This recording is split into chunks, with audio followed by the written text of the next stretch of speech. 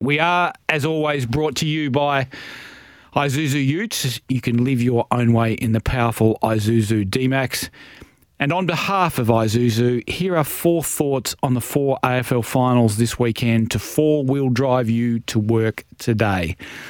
Thought 1, the Collingwood-Melbourne clash is the game that will decide premiership favouritism.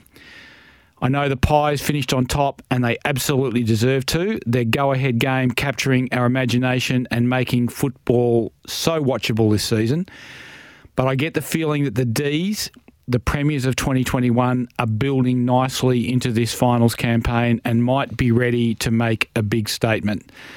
The question I am asking about the Pies is how their game translates to the pressures of finals footy. Now, I know it appeared to hold up okay last year when they lost narrowly to Geelong and Sydney, and they comfortably beat Fremantle, but there will be no sterner test of how it holds up than the Demons, who have a seasoned finals team now and a method they know works in September. Do the Pies have the ruck stocks to go with Melbourne skipper Max Gawn? And can they get enough speed and spice on the ball going forward to upset the Melbourne intercept defenders in what is going to be a really hot and physical game? I've liked Melbourne as the premier from a few weeks out from this final series, and with absolutely no disrespect to the Pies, I'm going to tip the Ds to win this one. Thought 2. The thing I am most looking forward to out of the Carlton-Sydney match on Friday night is the performance of Charlie Curnow. Because of the way footy is played these days, it's not often we get to see a big dog forward capable of dominating the September stage. Teams tend to want a variety of scorers, and the Blues took time this year to work out a style of play that enabled them to play to their strength and bring their guns into the game. The fact that at times this year Sydney has struggled to deal with opposition key forwards just makes Curnow's performance on Friday night all the more enticing. If you want a word that sums up the Blues, it is power. The scoring power of Curnow, and to a lesser degree Harry Mackay at the front, the defensive power of Jacob Wiedering at the back, and the grunt and power of Paddy Cripps, Adam Cerra and co through the middle. Carlton, in their first final in 10 years, one of Melbourne's big 4 clubs back on the big stage for the first time since 2013. It is going to be big. The one thing we can say about Sydney is they won't be overawed. They played in a grand final in 2022. They are well coached with strong bonds holding the team together. But I think home ground advantage might be a big thing for the Blues in this one, and more particularly home crowd advantage. The final starved Blue Baggers are going to be loud, and the Swans are going to have to shut them up early. Thought 3. St Kilda versus GWS on Saturday afternoon pits 2 of 2023 coaches of the year against each other.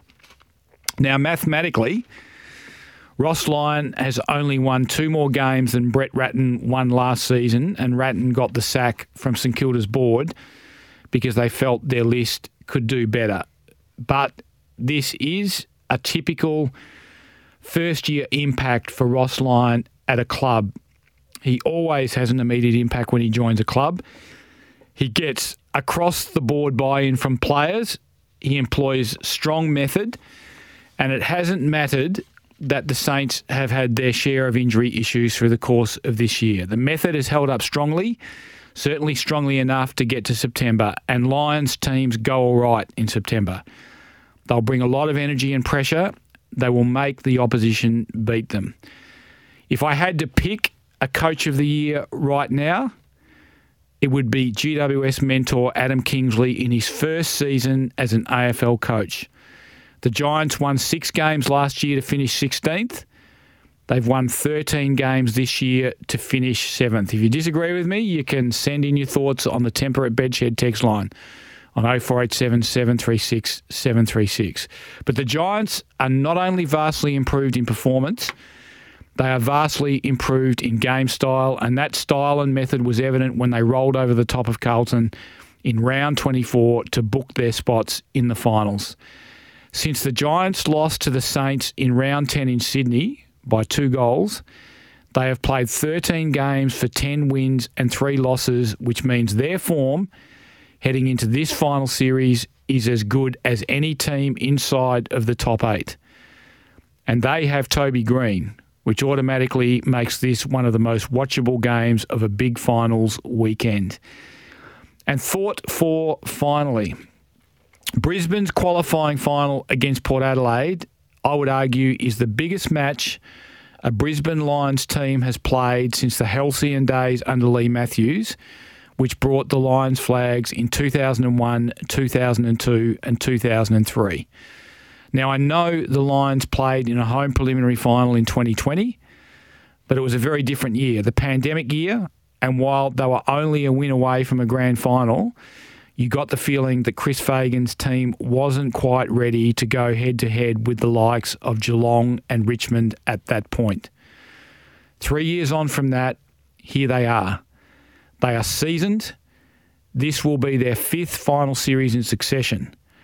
And they have a chance to make a play for the flag the best way a non-Victorian team can do it. That is, home qualifying final, win it, get the week off, home preliminary final, win that, and then go to the grand final for one hit-and-run mission at the MCG. This is Coach Chris Fagan's best chance at a flag, and he has acknowledged as much this week. Port Adelaide, great season, arguably the AFL's most exciting and dynamic midfield, and it would not surprise me one bit if they pull the upset off here. Just a final note on the scheduling of this game. Why is this the last of 4 finals to be played this weekend? This is a top 4 clash. Surely the loser of this game deserves a longer break than the winner of the elimination final who they play the next week.